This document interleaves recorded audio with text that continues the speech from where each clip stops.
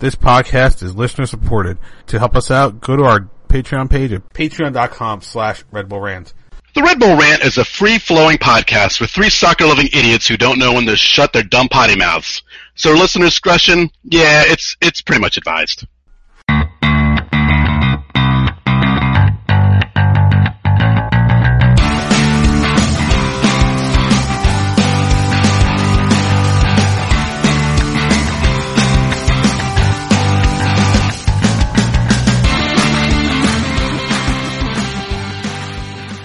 Welcome, my friends, to the show that never ends. This is the Red Bull Rant Podcast, the official Red Bull podcast of SB Nation and What's Metro.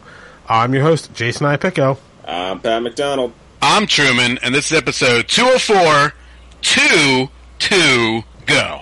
Truman worked really hard on that one. I did. Listen, A little bit of alliteration in there. Yeah, Devils game starting, there's a lot of stuff going on right now. We got some hockey, got some playoff baseball. Hey, So you know what what? best you get? That's all you get. When you get alliteration into a show title, it doesn't matter how it happens. It's impressive. And it's like, if there's one thing Americans can all get behind, isn't it make the Cubs win again? Come on. Yes, I'm fully behind that. I mean, come Fully on. behind it. I mean, I guess. Okay, I say this as a longtime suffering Jets fan, but sometimes it's kind of nice to see teams lose like that because only because it's nice to drown yourself in the salty tears. And I say that full well knowing how that can come back to haunt me, but I don't know. Yeah, there you go. You're a miserable person. Hey, I like my job right now, so I'm not miserable. So, anyway, you know who else is not miserable? Red Bull fans, because hey, MLS is back, Yay! and we are in the playoffs, which hasn't changed since we didn't play last week. But someone who did play was Sasha Kljestan, and played a lot in the two friendlies for the United States. First game was this past Friday, 2-0 win for the United States. First time in Cuba, I think, ever? I don't know if they ever played before the embargo. Yeah, they played a friendly. It was the first friendly since 1947. They have played qualifiers in Cuba since then. Okay. And then 1-1 draw against New Zealand at home. Sasha Kljestan playing basically 70 minutes for the first one, and then the full game in the second. And apparently the big story against the United States wasn't so much the scoreline, it was the attendance, because who doesn't like to talk about attendance? Everybody, stop playing in a dump. Everybody, stop playing New Zealand. Seriously. On a Tuesday night. U.S. Soccer doesn't advertise enough. Yeah. Sorry, I had to get that in there. Honestly, I did not watch a single minute of these games. Actually, I think I watched like 10 minutes of the New Zealand game before halftime, but I didn't watch most of these games. Well, I mean, the Cuba game was like on a weekday afternoon.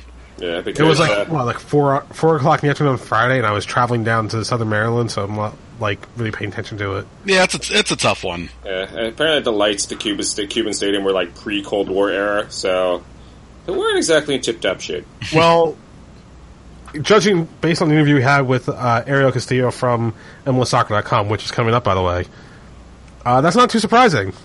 Yep. So, but so how did the guys do? The United States do against Cuba and I guess New Zealand? It's like but like how did everybody do? Like how did Kljestan look? Kljestan, did not do enough to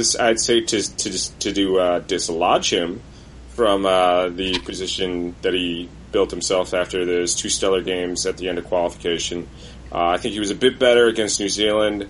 He was not very good against Cuba, although I'm willing to give him a pass because the condition of that field was brutal. It was the worst field I think I've ever seen a televised soccer match on. I mean, worse than anything we have seen in CONCACAF in a long time. That's hopefully once American dollars and freedom come to Cuba, that's something they'll be able to fix. So because it just really was. It was in awful shape. So I give him a bit of a pass on that. He in New Zealand, I think while he never connected on an assist or a goal for that matter, I think some of the, aside from the goal they did score, which was an assist by Jozy Altidore, some of the best chances came through Sasha. I think he's the one most willing to take chances, try to squeeze that ball into tight spaces. Sometimes it backfires. He does have a penchant for turning it over, but he also has a penchant for creating. So I think he should be the number 10 starter in Mexico against Mexico. I've certainly seen some reports where people are thinking it should be Bedoya. I'm definitely not on that. Definitely not on that train. So we shall see. But I think right now he'll definitely be in. If he's not in the 23 for the game against Mexico, then that's just an absolute travesty. I think my highlight of the New Zealand game was Damian Perenelle saying, "Isn't there a better place they could be playing than RFK Stadium?" Bazinga! That was my favorite part. Zing! I mean that got my favorite and retweet right there. Oh, yeah. Because I'm sure there was probably a 25,000 seat stadium, not that far away from RFK where they could have played and maybe gotten a better crowd and a nicer stadium. They wouldn't have gotten a better crowd. We're not talking Philly. It would have been a nicer stadium. It would have been that, but it wouldn't have been a better crowd. You know, I don't even care. Put that game in Philly. Put it at the whatever the Union Stadium's called nowadays. Yeah. Something Energy Park? Yeah, whatever. It's going to change next year anyway, so it doesn't really matter. So somebody in DC is clearly has like naked pictures of Sunil Gulati or something. Because that's the only reason I can see why they keep playing a stupid, crappy RFK. Well, maybe they'll play in the new DC stadium. Oh wait, that's going to take even longer to build because drama. Yeah, Because bureaucracy? Yep, exactly right. So, by the way, I have to ask this question. Pat, since you said that they need money and freedom in Cuba to make a better field, do we need to make Cuba great again? we need to make Cuba great again. Absolutely. Yes, and there's only one man who can make that happen. I've been to Cuba. Cuba is tremendous. I love the Cuban people. I think that's what whoever the loser is of this election, and I'm pretty sure we all know who that's going to be at this point. Send them to Cuba, and they can go fix Cuba. I'm pretty sure that person's already the loser of this election cycle. Oh no, this election is over, which is why I don't understand why people are still posting about it on social media. And just making me depressed. Because memes are fun. I'm glad. Okay, we're not getting too political, but I'm just going to say this: I'm glad I haven't been watching the debates. Yeah, I didn't watch either one. Yeah, I'll say, and I'm not without getting specifically political. All I can say is that anytime someone's like, "If you love America, you got to vote this way," and it does come from both sides, it pretty much makes me hate America. So if you're telling me I have to vote in a certain way for me to prove I love America, that post makes me hate you and America. I think we're going to have a new presidential candidate by the end of this podcast. That's very possible. Yeah. It's me. Actually, I can't run to the next one. Yeah, I would just qualify. Actually, no, I'd be like a year past the qualification age of the next one, I think. So you're saying it's up to me? Is that what you guys are saying? It's my job to take in. So there's no requirement for vice president, right? So we could be so one of us could be the running mate. All right. If you could, make a child your VP. Well, I mean, within reason, right? I'd like to introduce my vice presidential candidate, Billy. Billy likes blocks and Play-Doh. He sometimes eats stuff that's on the floor. But isn't he adorable, folks? He's adorable. All right, that was Political Hour, brought to you by the Red Bull Rant. Which wasn't specific except for the fact that we clearly all don't like one person. Well, it's just so easy to make fun of, that's all. Yeah. That's true. I mean, come on, if it wasn't as easy to make fun of, we wouldn't have bothered. All right, so while the Red Bulls didn't play, Red Bulls 2 did play. They had their second round playoff match in the USL playoffs. I did not watch this, and I was told I missed a I was away all weekend, and I forgot about it, and I'm sorry. Okay, I'm a bad person. I get this. Let's just move past that part and talk about the actual game. I didn't watch it, so, and I don't... You can think I'm a bad person, I just don't care. Well, you're American. That's why you don't care what people think. Exactly. All right, so, Truman, why don't you walk us through what happened, since you're the only one that apparently watched this game. and I watched it. Did I watch it? I watched this on my phone again because that's what I got to do sometimes. Hey, that's the beauty of YouTube. Yeah, it really was, and it should still be available to go check out because you couldn't ask for a more exciting game. The Red Bulls went up 1-0. Rochester equalized almost immediately. Red Bull scored again just before the half. Rochester scores in the second half. It goes into extra time. Rochester scores late. Red Bulls get a penalty kick. I mean, right towards the end of the game, score the penalty kick. It goes to penalties, and they were pretty much even the whole time until I believe it was the fourth. I think it was the fourth attempt. Rochester skies one over, which is just so inexcusable for me. I hate it when balls get skied over the net. Yeah, I mean, there's just we're talking penalty kicks here, not free kicks. But, yeah, so then the Red Bulls, I mean, they scored on all of theirs, and not only did they win, they buried the last kick, and they pretty much had a mosh pit behind the goal with the South Ward, which was awesome. There was a good amount of South Ward fans there, which was great to see. Players jumping into the stands, embracing fans. It was an awesome moment to watch, and I'm hoping we get more of that this Sunday because they are playing right after the Red Bulls game. I think the game's at 6:30, so I don't see why you shouldn't stick around unless you got big plans. I will definitely be sticking around and watching that game and cheering on Red Bull too. Well, I know I'll be watching him on YouTube because the New York Jets don't play till Monday night, and with the Jets are going this year, it won't matter anyway. So why not? Yeah. So I'm going to go back and watch the penalty kicks, at least the penalty kicks, because I got to see the mosh pit at the end. Oh man, it was just unbridled joy. It was great to see. It really was. You could see how much the players appreciated those fans being there. Yeah, I can only imagine, and I don't know what's going to happen with the final, but it would kind of suck if we don't get it at this point. But it is what it is. All right, so I think that's it for the first segment because we have nothing else to recap since Red Bulls were not playing. Right. Anything else you guys want to talk about and all this stuff, or do you just want to move on to our interview? We got an awesome interview, so let's do that, and then we'll do some Red Bull previewing. All right. Good job. All right, so with that, we'll take a quick break. We'll be back with more Red Bull Rant right after this.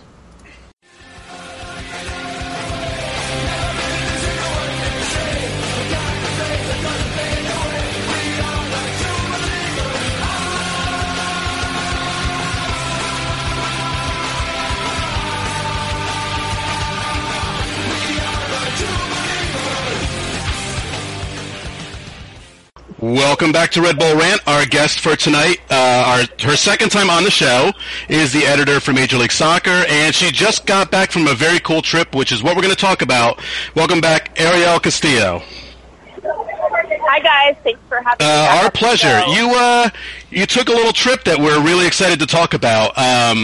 You went down to Cuba with the U.S. national team to watch them play Cuba, and you wrote an outstanding article that's on MLSsoccer.com. So I'd like you to talk just a little bit about the trip of when you first found out about there's a possibility of going and then actually going, and just a little bit about what it was like actually being down there. Okay, well, so as I mentioned in the story, which thank you very much for reading it because it sort of started as one thing and then it just turned into this super long piece. But anyway, as I spoke about in that story, which is on MLSsoccer.com, so my background is I'm Cuban American. And my father and his family left the island in 1959, and sort of when Fidel Castro's revolution was starting. And nobody has been back, really, until very recently when one of my cousins was able to visit, and then I had another relative who went to see the Pope a couple times, actually. But anyway, so I was the first person in my immediate family to go back, and the second one of sort of my generation in the family. And at first I was kind of nervous about telling some of my older relatives, but everyone was really supportive. Things have just changed so much between the countries in the last couple of years that everyone was super supportive. But, I found out that I would potentially be going on this trip a while back. But I didn't tell anyone. I didn't talk to anybody about it because there was a part of me that didn't believe it was really going to happen until it actually happened. And the crazy part is I went down to Miami. I went to the guys' training camp in Miami, and I was set to charter out last Wednesday. And of course, that's right when Hurricane Matthew was sort of threatening both the southeast coast of Florida and the Caribbean. And, at first I thought, okay, I'll have come this far and not get to go because of the hurricane, but I actually made it out of my charter on Wednesday. And just the flight's 40 minutes from Miami, and just that first sighting of the island was really, really surreal, because it's this place that I was raised just hearing about in this kind of mythical way, and I it was like it didn't really exist until I actually touched down on the ground, and then I just had this mixture of like awe and kind of fear, because when you get there, it's the airport is like a little chaotic and it's dark, and there's not really a lot of signage to tell you what's going on. And then the second I spoke to the customs agent, I was like, oh my God, all right, this is happening. So that takes me to the airport arrival, and it just hits you the second you walk out of the airport, like, okay, this is happening, because there are just people everywhere. There's like loud music. There really are just all these taxis lining up, and half of them really are these very old, jerry-rigged, sort of ingeniously repaired cars from the 50s and 60s or later, like old Soviet cars. And then, you gotta haggle with a guy. I mean, there's some of the taxis have meters, no one uses them, so you have to bargain on how much it's going to cost to get to your hotel. And then, and the next thing you know, you're on the road. There's like Fidel billboards everywhere, socialist billboards everywhere. It's just full on. So that was my experience of getting there. And so we got out, and we were driving on the road, and I think the first billboard was like a socialism or death billboard. Then there was another one that was like, said something like, "This is true brotherhood," and it was Fidel Castro with Maduro from Venezuela. And I was like, well, this is happening. This is real. I'm here.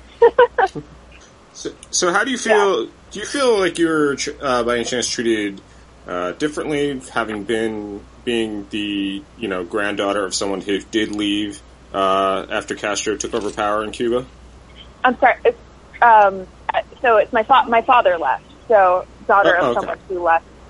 I had some apprehension about that, but actually, people were awesome. Like, everyone there, it sounds so cliche, but everyone there is just so cool and so welcoming, and they're just a lot of people are fascinated with American culture because they haven't been able to experience it or have much contact with it directly. So everyone was awesome. They're like, "You're Cuban? Great. Like, welcome home." And the hotel I stayed in, the Hotel Nacional, which is like this really old historic hotel, was actually 2 blocks away from the house where my father and his family, his siblings, grew up. So, people were like, welcome back to the neighborhood. And I was able to go by and see the house. So it's pretty surreal. Sorry, go ahead, Pat. Yeah, you also did talk about the article about like the bureaucracy of everything, how very bureaucratic it is down there. Once you got those passes, were you able to travel around pretty freely, or was it still somewhat restricted for Americans? No. I think, first of all, I speak Spanish, and on top of that, I speak Spanish with a Cuban accent to some extent, so I think that really helped. And once I started talking to people, they were like, oh, yeah, it's this way, do that. So, maybe it was like that in the past where they tried to sort of move tourists, to certain places or not. But no, it's so interesting because you hear all these kind of horror stories, and maybe 10% of them are true, 20%. Some of them are definitely true. But as far as being there, no, you can come and go as you please. It's just a matter of sort of like your street smarts and language skills and your knowledge of like who's trying to hustle you or not. No, there definitely are a lot of hustles, but so obviously you were there covering. Sorry, go ahead. No, there's just, so if you don't know Spanish, there's just a lot of like what you would find. Well, it's kind of like being around the Empire State Building or Times Square or something when people try to sell you comedy tickets or tours or whatever. It's like that, but every 5 feet. So So that was the only thing but it was pretty easy to sort of breeze by that if you speak Spanish. So obviously you were there to cover the United States game against Cuba. How was the men's team received in Cuba? Not at the game itself, but when they came in the airport, when they're around the area. How were people generally towards them? Was it a more friendly attitude, or was it kind of what you would kind of expect in other Central American countries where you get a little bit more chiding because it is it's United States and we're the big dog and all that stuff? What was the general reception of the team when they got down there?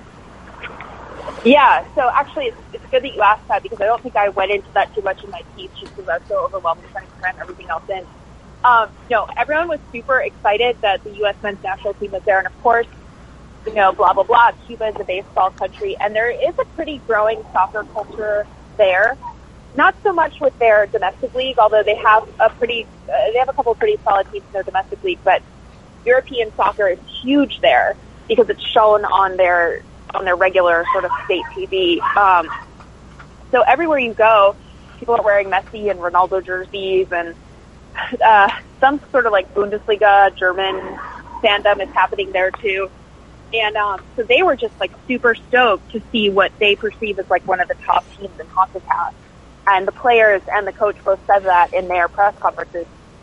They were just excited to face a good opponent, what they consider to be one of the top two teams in CONCACAF. And then on game day, they filed in sort of all the Cuban fans first because I guess the American Outlaws hadn't even made it because they made this heroic charter switch at the last minute. But anyway, so it was, hundreds and thousands, or not hundreds and thousands, thousands of Cuban fans sort of filing in before the game. And everyone was chanting for Cuba and had their flags and everything. But there were groups of Cuban fans in the stands wearing all stars and stripes stuff. And there was this one guy, I didn't get a good photo of it, so I didn't include it in my piece.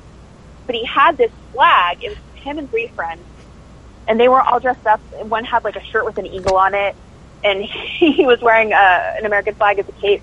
And this guy had this flag. And on the flag, he had painted the words, something like, Dear President Obama, please let me travel to see Stephen Curry show.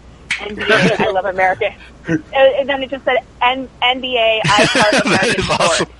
So there was a group of, yeah, I'll try to find a photo, a better photo. But so there were 4 guys with him, and they were just and they had a flag dedicated to Jose Fernandez of the Marlins. And so there's definitely a contingent there that were just really excited to see anything American sport. And so, the teams came out to do warm-ups, and the Cuban teams came out first, and everyone was cheering, and music was playing and stuff. And then it was time for the Cuban team to come out. The American team to come out. And that was sort of the moment of truth for me. All right, how are they going to react? But when the American guys came out, everyone cheered. There was not a boo in the place. So you could, which was, that for me, really, it gave me kind of chills. Because on one hand, it's okay, well, the soccer part of this is not maybe such a huge point of national pride here yet. But it really gave me chills to just see all those people have such a warm attitude towards American athletes and the team. Yeah. What was overall the players, the U.S. players' impression of coming there and the stadium? Yeah. The stadium, I didn't get to really talk to anyone specifically about it, but as I mentioned in the piece, again, I was the only sort of English language journalist who made it down there who wasn't from one of the broadcast partners. So there was a mixed zone after the game, but it was, again, only me. I was one woman mixed zone and then the 2 guys from U.S. Soccer. So Wando came out, and I talked to him for a bit, and he specifically was just so stoked to be there. He said he didn't talk about the stadium, but he just loved the whole experience of getting there. He said he just loved Havana, he loved the cars, he loved the building. So I think everyone really appreciated that it was sort of a unique experience, even within the sort of CONCACAF travel diaries realm. So a significant bunch of American fans did make it down there for the game. How did they interact with the Cuban fans? Did they really get to interact much at all? So, yeah, so the story of it's about 70 guys, 70 people from American Outlaws made it down there. But the interesting thing is they weren't the only American fans, because anyone wearing like an American jersey, I've talked to them. Mm-hmm. And there were a few smaller groups of people who had just kind of made it on their own, or people who were like expats and living and working in Cuba. There were a small handful, and people who just lived in other countries but were Americans. So they were there sort of here and there throughout. But a group of about 70 American Outlaws were supposed to come down on Thursday, but their charter got canceled for Miami because of the sort of hurricane watch. So they sort of heroically found a new flight out of Tampa on Friday, which is game day, and they made it in like literally 20 minutes before kickoff. And so the stadium didn't have any assigned seats. Like, it was just total madness. The seats were just like concrete benches, and cops were just letting people like walk up and down, whatever. I think the tickets were probably free. I didn't see any money changing hands. I think they just let people in, but maybe they did. I don't know. But so there was no sort of like special cordoned off area for, away fans, let's say. So it was totally cool. And then Dr. Jill Biden came to the game, and she walked through the crowd and like, yeah, she was visiting the country on a humanitarian trip. So she went to the game and like high-fived all the American Outlaws, and I saw she posed for selfies with some of the guys. So it was like a weird, kind of cool extra thing. But yeah, it was all all love. I mean, this one guy in the stands, and people were waving American flags. This one guy had made a flag that was like Cuba on one side, USA on the other. So I think people are just really happy to see Americans there, and sort of really appreciative of the fact that we made it down there. Actually, my last question before we segue a little to MLS is, do you think that Sacha Kljestan was a little bit more accepted than the other players because of his sweet, sweet mustache? It's definitely a country that appreciates facial hair. So I think that's always a plus. But I'm super glad Sacha's back in the fold. But if he's going to keep playing in the Caribbean, I'm a little worried. I think he might need to get some color, because it's super brutal down there. All right, so let's talk about MLS, since we only have a couple weeks left in the season before the playoffs start.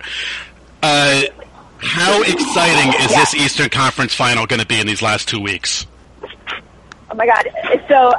It's just so funny. I feel like the Eastern Conference, the big narrative, like the entire season this year, has been New York versus New York, and the fact that it could come down to New York for real is it almost sounds like it was a conspiracy, but I can promise you it was not. So I'm super excited, although Toronto's still in it, depending on what happens this weekend. So we'll see. Who would you say, I don't know if you're allowed to do this, but who do you think has really the inside scoop on clinching the Eastern Conference? Would you say it's the Red Bulls because they already have, they're already in first place, they have everything in control, or do you think like maybe NYCFC will have a little bit of an easier last two games? Well, no, I was thinking about this today, and the thing that I think it's going to come down to, I think, so the Red Bulls host Columbus. I mean, that's obviously, no disrespect to Crew FC fans, but I think if the Red Bulls can't beat Columbus at home, there's, a huge problem. So that should be easy. NYCFC, they face DC. DC could surprise, but I think NYCFC will probably win in DC just by their road form has been very good. So I think this weekend is not what anyone has to worry about. I think it's next weekend. And I think it could be pretty neck and neck to the end. Basically, I'm worried about the Red Bulls and their last road game. So they really can't sort of bungle a road lead again. It's going to come down to that. Yeah, it's been killing us this year, absolutely killing us. I think they could have clinched the Shield already if they hadn't dropped so many 2-0 leads. Yeah. It's unfortunate. There's just such a wide gap between the Shield contenders in the West and how many points everyone has in the East. So I think we could come out of this weekend sort of still tied, for first. But any flip from anyone is going to knock Toronto back up. So we'll see. Now, the common refrain amongst many bloggers, fans, is that the hottest team at the end of the season is the favorite for the MLS Cup. So considering that, do you think the fact that the Red Bulls have not lost since July 3rd gives them an advantage, or do you kind of feel like that loss is about to drop, and possibly during the playoffs? I think in MLS, one of the joys of MLS is that you can never tell what'll happen, especially I feel like Saturday. Well, all the games are on Sunday, so that we've got that going for us. I think it's pretty hard to keep up a winning streak. Again, I think it's going to be fine at home this weekend. I think everyone needs to worry about the 23rd. And everyone, I include NYC in that, and I include Toronto. But, Sasha's going to be back. BWP is still killing it. So, I don't know. I think things are looking good. What do you think is going to be the must-watch game the last week of the season? I mean, I know where I'm going to be in the last week of the season. But what do you think is like the must-watch? Will it be that New York-Philly game? I mean, it could be the Vancouver game. LA-Dallas is probably going to be pretty huge. So, Decision Day, yes, October 23rd, every team plays. Well, I'm going to be, it's looking like I'm going to be in LA for LA-Dallas. So I think that's essential watching anyway for the West, because that's, and it could determine whether Dallas takes the Shield or not. New York, Philly, I think anyone who's interested in the East needs to watch all of the New York and Toronto games this weekend and next weekend, especially this weekend, because, a lot is riding on it. So my answer is all of them, and that you should buy an MLS Live one-day pass. That is an option. As a person who lives out of market, I am glad I bought the season ticket. Yeah. But if you didn't, it's $7.99 for 1 day of all the soccer, although blackout rules still apply. So there, I said it. So I guess. If I was out of market, I would get it though. Just because I think if I was a really hardcore fan, I would want to know what was happening in those 3 games on Sunday. So as we come into the end of the season, super early prediction: who you got as MLS Cup champion? Oh. I'm always scared of going on record about that kind of thing. Okay. Yeah. You can say the Tampa Bay Mutiny. It's okay. I don't know. You can say the Tampa Bay Mutiny if you want. It's all right. We don't mind. Oh, yeah. So I'm going to say the Miami Fusion. No.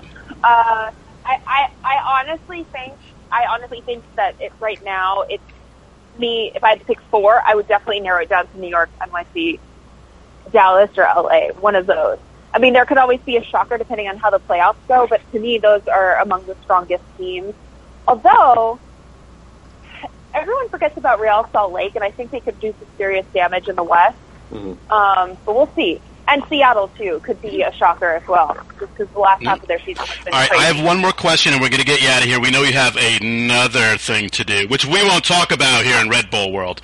But, election season is upon us. There's lots of great debates go on. What I want to know is, if you're going to pick one member of the U.S. national team to run for president, who are you picking? Oh, my gosh. Well, let's see. I would probably vote for Sasha because I think his mustache is pretty presidential, and he's also a great diplomat, and he's also very smart. He's one of the smartest guys to talk to. So I think those are all good qualities.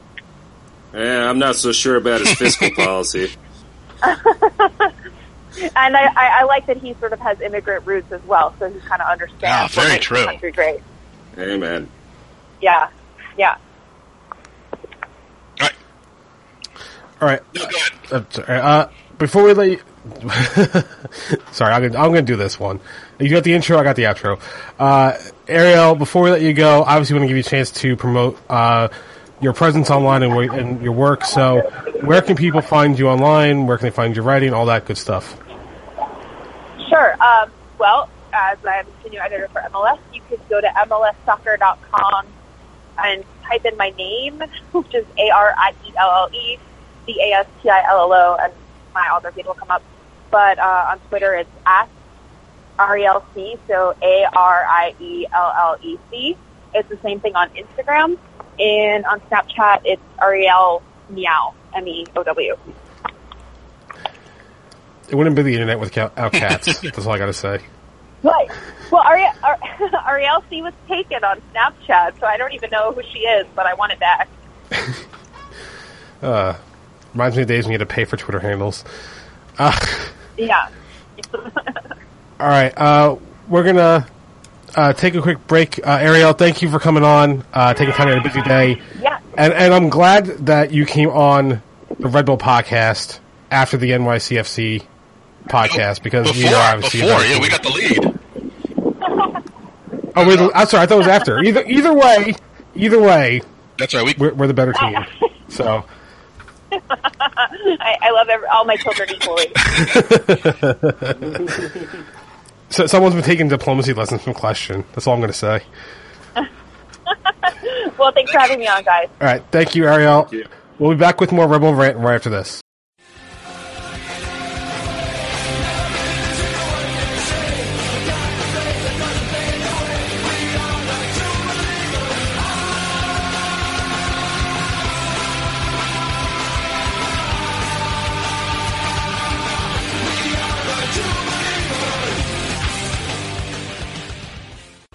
Welcome back to Red Bull Rant. Once again, we want to thank Ariel Castillo for coming on the show. You can read her stuff at MLSsoccer.com. So as we were talking about with her, the New York Red Bulls currently tied in the standings with New York City FC. Both teams at 51 points. Red Bulls currently leading in goal difference, 14-4, and that is the separator. So if the season were to end right now, before this game happens on Sunday, Red Bulls would be the number one seed. But the season does not end right now. There's 2 games to go, as our show title so eloquently put it. First up for the Red Bulls is a home match, the last one of the year, or last one of the regular season anyway, against the Columbus Crew, who are at this point virtually eliminated from playoff contention pretty much. Once this weekend is over, I think they're officially out. So let's get right into this one with our predictions. Pat, you can go first. Oh, actually, I got to tell you the information. Sunday, October 16th, 3 p.m. start time on MSG, not ESPN or Fox. Apparently, this is not a national game this week. So now, Pat, you can go. What do you think is going to happen on Sunday? I think, Ariel, she kind of touched upon it. Like, if the Red Bulls can't win this game, they're in dire straits. So, at least in terms of, finishing top the East and really securing their playoff trajectory. So, they've been great at home for the most part this season, 12-2-2. So I'm definitely going to go with a win. Columbus is, while they're certainly going to be playing for their playoff lives, I don't think they have a realistic chance of making it. In fact, they have a game tonight, actually. Yeah, so they'll, after tonight, they may very well be out of it. But, it's just you just can't see Columbus getting a win here. Their offense isn't anything great. They're really just the epitome of MLS mediocrity. So I'm going to go with Red Bulls winning this one. I do think it's going to be a bit emphatic. I'm going to move away from my 2-0 usual prediction, which means this will be the week they will go win 2-0. But I'm going to go with a 3-0 victory. So Red Bulls kick some ass on Sunday. If the Crew are playing for their playoff lives, I want the Red Bulls to murder their hopes. This weekend. They need to murder them. It's so important to win your final home game. This has all been talked about for several weeks now. And I'm just reiterating it again. That you absolutely need to win at home. This game, crucial, especially if the Smurfs drop points against DC this weekend. And DC is playing pretty damn well, so there's a good chance of that happening. Absolutely, you got to win. Do I want to say 2-0? No, I'm going to go with your standard 2-1, which is, I think, everybody's favorite pick. I think it's actually going to be 2-0. I think they'll actually hold Columbus scoreless, but what the hell? Let's say 2-1. Red Bulls, they know what they have to do. They know they have to go into Philadelphia with that Eastern Conference lead. So there has to be absolutely no excuses this Sunday. Pat is going to hate me when I call 2-0 victory and it actually happens. Yeah, Just you saying. son of a right bitch. Hey, I waited until both of you made your picks before I wrote mine down. He went $1 on us, Pat. He went $1. Yeah, he does this all. Yeah, he did. He went $1. He did. He's the guy everybody looks down at the end and just says, and then they boo when he spins the big ass wheel. Hey, you may hate him, but he gets results. That's what I'm going to say. Don't hate the player, hate the game. And speaking of results, that's what the Red Bulls are going to get this weekend. Oh, that was terrible. If it happens, next week Jay is banned from the show. If that happens, I'm pretty sure I clinched a prediction. All the more reason you're just banned for a week. Banned.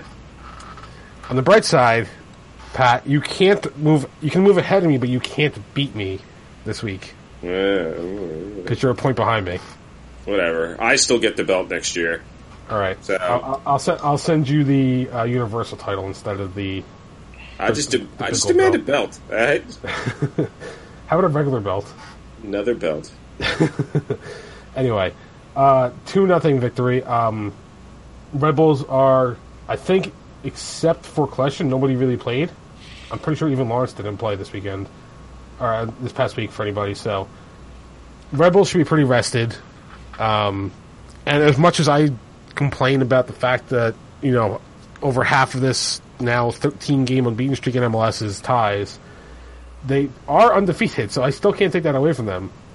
Which means that they know how to get points, especially when it matters. And only once all year have they dropped the 2-goal lead at home.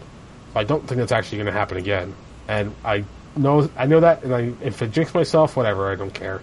So 2-0. I think Sacha Kljestan is going to come back, show once again why he should be the MVP candidate. And then Bradley Phillips showing why he's going to score a goal or two, and show why MLS pundits were wrong 2 years ago for not saying he was an MVP candidate, because now goals are all that matter, apparently. Yeah. It's funny how that works. When you don't have Thierry Henry and you can actually do it again. Now people are like, oh, maybe this guy actually knows what he's doing. Yeah. So I think that tandem, and then of course, I don't think Zubar's back, but you have Dax McCarty with another week of rest. Felipe, who plays almost every single game, has a week of rest. So I think it's going to be very important, especially with wanting to secure that bye in the first round, because that is not set in stone yet. Montreal is out of reach, but Toronto is not, and that's all that matters. Is all you need is one team to knock you off that pedestal to get down to third place. So get that win. Take New York City, take Toronto out of the equation, keep it in your hands. That's all that matters. And here's a weird fact I realized when we were talking to Ariel. So technically, and I know this is not going to happen, but technically, the Red Bulls still have a shot at the Shield. Ooh. Yeah, it's a reach, but they do. It's They would need to make up a 5-point gap in 2 weeks. Right. Which is not going to happen, but Hey, we've seen epic You collapse. never know. Right. Hey, who did we beat out last year for the Shield? Right. Dallas. Yep. And I believe it was an epic collapse, too. Yeah. It was. Yeah, probably. All right. So let's move on to the dumping ground. I want to bring up probably one of the best troll jobs, if not the best troll job in Red Bull history. So there was an event at Bar 43 where New York City FC had a meet and greet. Frank Lampard was there, and one particular Red Bulls fan decided to go. And in this article that's written about him by Christian Dyer, he actually said that he doesn't care which team it is, he'll go to meet and greets because he likes soccer. So he went to this meet and greet. A friend suggested that he get his ticket signed from the 7-0 victory earlier this year. And sure enough, he was able to get it signed. Even pulling out the trick of flattening out the ticket and hiding which ticket it was. So, Nice. My question for you guys, which is the better signature? Frank Lampard signing the ticket of the 7-0 loss, or I can't remember who did it, but the guy from DC when he signed a jersey. Okay, hold on. I'm going to give you. Let me fill in the blanks for you, Jay. Let me fill in the blanks. I know the story. I remember the story. I don't remember the names. That's the problem. Right, so first of all, it wasn't just some fan. This was ESC now legend Pinto, Anthony Lynn, who got this signature on the ticket. And anyone who knows Pinto, he's been around the Metro Stars and Red Bulls absolutely forever, as long as I can remember. I think we've had him on the show before. Like during the first few years when we were doing like the actual post game shows. It's possible. We have a running joke going where he somehow always appears on TV or in pictures. I don't know how he does it, but he's always in them. This was just absolutely outstanding. Now, if you want to talk about the DC, that was Thomas Binkley who brought a Piss on DC jersey and got Ben Olsen to sign it. Ben Olsen, now this was the player Ben Olsen, not the coach, unknowingly signed what looked like a regular jersey, and then got to have him hold up and take a picture with it, not knowing what it said on the opposite side from where they were taking the picture. That all being said, I think the Ben Olsen troll job was better, because, dear God, that is brilliant. That's absolutely... Because of the photo? Yes, and it was because of the photo, it was at a DC, I think it was like at a season ticket holder event, because he had season tickets to DC because he lived down there, so he would just go to their games. I think that's my favorite. Pinto did a great job with this. Absolutely outstanding. But I give mine more to the Piss on DC jersey. Yeah, as much as it rankles some Red Bull fans for me to say this, I hate NYCFC way more than I hate DC, who I'm more just kind of, fuck them about. But that being said, yeah, I think you have to go with the DC troll job, because the ticket, I think, is easy to miss. It's pretty damn amazing that Piss on DC got missed for both a signature and a photo. So, I think you definitely got to go. That's the better troll job. Because the ticket, do you think, even if he hadn't flattened it out, do you think Lampard would have checked the date? I'm not so sure he would have. So, probably not. So, you got to go with the jersey sign for sure. All right. You answered my question. What's your... Jay, come on. Give your opinion. I don't know, because it's... So, I feel like the meet and greet might be a little better. And listen, I'm not discrediting the DC one, because that's an amazing job. But here's my thing. And I guess it's kind of the same situation a little bit, right? Like, there's a lot going on. They're probably doing a lot of signatures. Actually, I'm going to change my answer, because I just realized something. It was probably, and this is going to sound a little stupid at first, but bear with me. I think the setting makes the difference. Not even just the fact that there's a picture, but just the setting. So imagine a meet and greet at a bar, right? Like, aside from the fact that people are getting signatures, it's probably really crowded, really loud. There's maybe not a lot of light in the room. Where at a season ticket holder event, there has to, especially if it's at the stadium, there's plenty of light to see what's going on. So both in the signature and in taking the photo, how does Ben Olsen not know? Like, how do you, you're taking the photo, how do you not look down at the jersey at all? Like, it's just, I don't know. It's just it's phenomenal. So here's my question: did he ever look down at the jersey after the photo, or it was like a real quickly put away so he didn't have a chance to see it? I don't know. I could always ask him. We could find out all the information on this. I think that would be the real key, right? Because if I'm going to pull the jersey off, if I can get to the point where I'm taking the photo with him, I very quickly fold the jersey up so he can't see what's going on. I think what we need to do is get Dyer to write an article about that day. I think we need the Seinfeld Commission on this one, right? What I want our listeners to do is, if you have any other epic troll jobs, let us know. Send us an email or shoot us a voicemail, because I would love to hear if you were involved in one, if you've heard of one, even if it involves two completely different teams. Like if maybe you pose in front of the Rocky statue with a Red Bull scarf. Yeah, stuff like that. Or, put the scarf on the statue. Right. It didn't happen. It was a father and son that did it. I don't remember who their names are, but I remember them doing it. So now here's a question: what would be more impressive, trolling a fan or trolling a player? Well, a player. No, a player, of course. Fans are trolled every day. But you see, I figured, like, in the situations like that, like, not in singers and stuff, I figured fans would be a little more, like, wary of things and harder to trick, but... It's like, hey, you're trying to pull one over behind you. Just... you Red Bull fan sneaky. see some fan with Scooby next to him and pulls off a mask. Oh my god! It's the Big Red Machine! It's Kane! Oh my god, he's back! He's back! He just trolled Ben Olsen! Damn you, Mr. McMahon! Meanwhile, Kane is is finally actually putting talent over. Imagine that. Do your job, Kane. All right. Now he's putting over BWP, other players. Nobody puts over BWP like BWP does. BWP jobs to nobody. He's John Cena.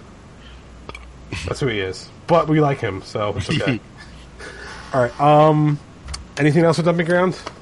Yeah, I got a few things, actually. Right.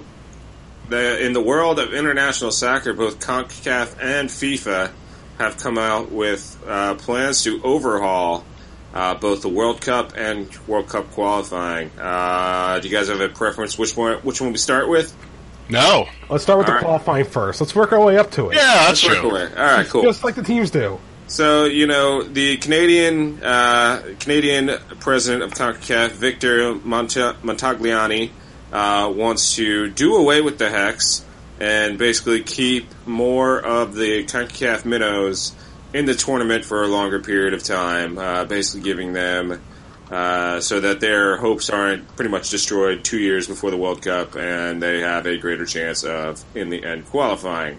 I don't know if he has actually a specific plan at the moment to do that, but what are your thoughts of doing away with the Hex?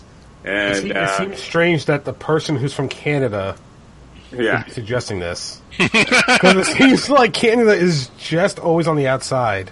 Mm-hmm. Yep. Yeah, I gotta admit, I believe it was Jurgen Klinsmann who said something along the lines of, you want the U.S. Playing better teams in the lead up to the World Cup, and I couldn't agree more. The CONCACAF becomes far too diluted after the top four, even. So it's definitely not something I want to see, because I do not want to go to the World Cup with the last meaningful match being against St. Vincent and Grenadines. That is for sure.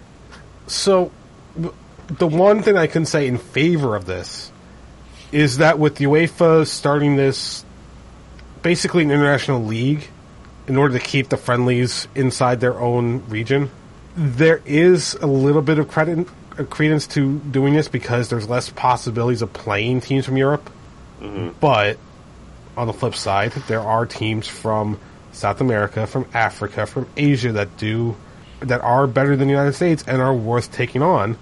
And not just the United States, but Costa Rica, Mexico, basically every team in CONCACAF. Like, even the minnows are going to get some friendlies against some top talent. Wouldn't that help them more to play teams from outside? Wouldn't it help our rankings in FIFA? Oh, sure. That for sure. Right, because that's where... And I don't know how the overhaul of the World Cup is, because I actually haven't heard all this stuff yet, but the way it is right now, what is the pots are determined, I think it's by seed.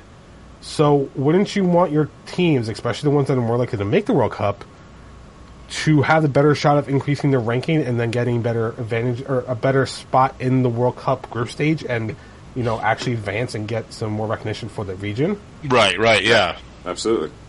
Yeah, so overall, I think right now, and it probably depends on how the World Cup overhaul would go, but I think you shouldn't get rid of it.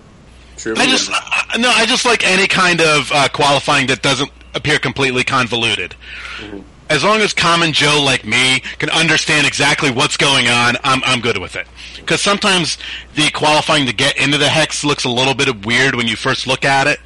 But I'm with you. It's like I'd rather play better teams at the end. I'd rather play Mexico twice. Those tough teams. Because that is the whole thing. The rankings absolutely do matter. As ridiculous as rankings can be, because we've seen it 100 times, half the time they make no sense, but I mean, there's nothing you can do about that. So yeah, I would rather play better teams going into the World Cup 100%. I'll say this much. If they actually go through with this, the U.S. needs to do and for that matter, Mexico, Costa Rica, maybe even the rest of the Central American teams need to do everything they can to get into CONMEBOL so they can compete against top tier. Yeah, for sure. All right, we done with that part of the World Cup? We are. Now, part 2. Part 2. All right, FIFA President Gianni Infantino is proposing that the 2026 World Cup should expand from the 32-team format to either 40 or 48 teams. Oh, dear God. I'll explain it with the 48 because it's a bit easier. No, the God, 48. Please, no! No! So what would happen is that there would be, if it goes with the 48-team format, 16 teams would sort of get a first-round bye, and the remaining 32 would play a one-off with 16 teams going home after one game before going into its traditional group stage. So what do you think about Wild Card World Cup? Okay. The only way I would approve this idea is if these one-off games were played at, University of North Carolina, Arizona State. I mean, come on. What is this? The NCAA tournament? That's completely ridiculous. It's completely ridiculous. You were about to steal my exact logic, actually. Just stole your material? Yeah, we don't need playing games. Dear God. Here's my suggestion if they're going to go through with this. You already have playing games. They are called the 0.5 seed out of a region. Mm-hmm. What is it? CONCACAF gets 3.5 right now? Yeah. So we already have a playing game. Why do we need more? I couldn't tell you. Yeah. I really couldn't tell you. Personally, I think it's a shame that Tonga hasn't been able to qualify as the second highest team in Oceania. So, really, can't we do it for Tonga? Can't we? Can we have Morocco play Florida International in one of those games? Absolutely. I mean, maybe we can get the Native Americans tribes to start like the Iroquois team. How badass would that be? Oh man, as long as that game's at like Foxwoods. Oh hell yeah, I'm in. Boom. If Israel could be considered part of Europe and Oceania and Asia. Does it really fucking matter? Seriously. Yeah. The only reason to do it is obvious. Money! Of course. More people around the world watching and caring for at least one game, and there you go. But, how would you even explain that to people? Oh, yeah, they made the World Cup final, but they lost in the first game. Yeah, what? Don't they get 3 games? No, because they didn't make it far enough. What do you mean they didn't make it far enough? Didn't they qualify for the World Cup? Yeah, but no, they didn't. How do you explain it? Jay, the World Cup isn't about the winner. It's about camaraderie and the nations coming together to play the beautiful game in good sportsmanship. In December in Qatar, yeah. Yeah, in stadiums that was built using slave labor. That's supposed to have AC so they could play in the summer. Yeah, and nothing gives me a bigger boner than when the U.S. stomps on St. Vincent and Grenadines. So... It is so exciting. It has nothing to do with camaraderie. Come on. You know how much American exceptionalism matters here. Well, so what if we had to play one more game, right? Oh, yeah. No. Just no. I understand some money grab. I understand that. But... Money! Honestly, when I haven't watched really followed the NCAA tournament for, say, 2 years... But the years that I did and they had the playing game, I didn't fucking care. Because you know why? You know why? And this is going to sound really stupid. But the reason I didn't care was because those teams weren't part of the bracket. Nobody cared about them enough to make you pick the games. Right. If they didn't matter enough to pick in the bracket, why does it matter in the actual games? It's pretty much like I picked them to lose the next game anyway. Yeah. Right. And then this is the worst part, right? So who gets those playing games? Is it actually? Is it going to be based on the FIFA World Rankings? Because if it is, right, like United States, Mexico. Let's use that as an example. So going into the last World Cup, which was the higher ranked team in FIFA? United States or Mexico? U.S. was? All right, there's a bad example. Costa Rica. Let's use them so they were ranked lower than Mexico probably going into the last World Cup, right? Sure. Yeah. All right, who got seeded higher? I don't remember. If it goes on FIFA rankings, it's Mexico. Who was the team that had to do the extra playing games? Mexico. So, if you're telling me it doesn't like that a team can be that 0.5 of a team from a region to make it to the World Cup and then get to skip the playing game, then why even bother? Yeah, Because now all you're doing is punishing a team that possibly made it without having to be that 0.5 of a team for not being in the right region or not playing the right people for the last 3 years to have a lower ranking than the team that had to play extra games to make the World Cup to begin with. This is, of course, assuming that they use rankings as a way to seed those games. Mm-hmm. So. Yeah, I think it's crazy. So. You obviously know what I think about that. Yeah, I think it's stupid. In the end, that's pretty much what it comes down to. It's dumb. Well, it is FIFA, so. It's FIFA. I mean, I guess now that they can't be corrupt, they're trying to figure out ways to make more money. And be more corrupt. Yes. Because now those FIFA rankings look a little more suspicious, right? Yeah, pretty much. All right. Anything else? Just the good news that Daniel Royer looks like he might be back sooner than later. So that's good. Yeah. Red Bull's coming back from injury. Imagine that. Yeah, we're talking about the Red Bulls. How weird. Crazy. What a weird podcast. I thought this was a FIFA show for a while. I don't know what it is anymore. I don't know what's happening. I mean, political hour, FIFA hour, like... The dumping ground becomes anything. We're going to start talking about, like, the Trans-Pacific partnership soon enough, right? We're just going to be, like, all over the place. Yep. All right, anything else? Nope, I'm good. Terrible team of the week, or do you have anything else, Truman? No, I do have a terrible team of the week, though. I do. Yeah. And I really... listen, I had to reach for this one, but it was such a terrible game, such a god-awful result. I can't let it go. I'm sorry, but Rutgers lost 78-0 to Michigan at home, okay? God damn. It's 78-0. Holy shit. That's right. And what did they lose the week before? Was it 56-0? Something equally horrible? Yeah. So I'm sorry. I don't care what sport it is. 78-0 at home is absolutely disgusting and humiliating. I don't care that the team was ranked 4th in the country. I don't care. Good God, Rutgers. In front of 200 recruits. Yep. Woof. Yeah. How many of them are going to go to Rutgers? I don't know, but egad. Yeah. Look on the bright side. Rutgers is bringing the big to the big conference. Oh, boy. Is it actually the big conference? Because I don't remember what it's called anymore. Well, Big Ten. I actually suggested on Twitter that night that they can move to the medium 10 conference. Yeah. Otherwise known as the Big East. The defunct football Big East. Yeah. Well, hey, at least they'll win it then. 78-0. Yeesh. All right. So I just want to make sure nothing else before we get out of here. That is all I have. Yeah, Truman's made us more mad just because of Rutgers. Oh, I didn't want to bring it up again, but still. Oof. All right. So let's... What, you got something else, Pat? Nope. All right. So let's wrap this one up. You can visit us oncemetro.com/red-bull-rant. Patreon.com/rebelrant. Throw a few bucks our way. Help us support the show. redbullrant@gmail.com. We want to hear your troll stories for soccer, football, baseball, anything. We want to hear please. Stories.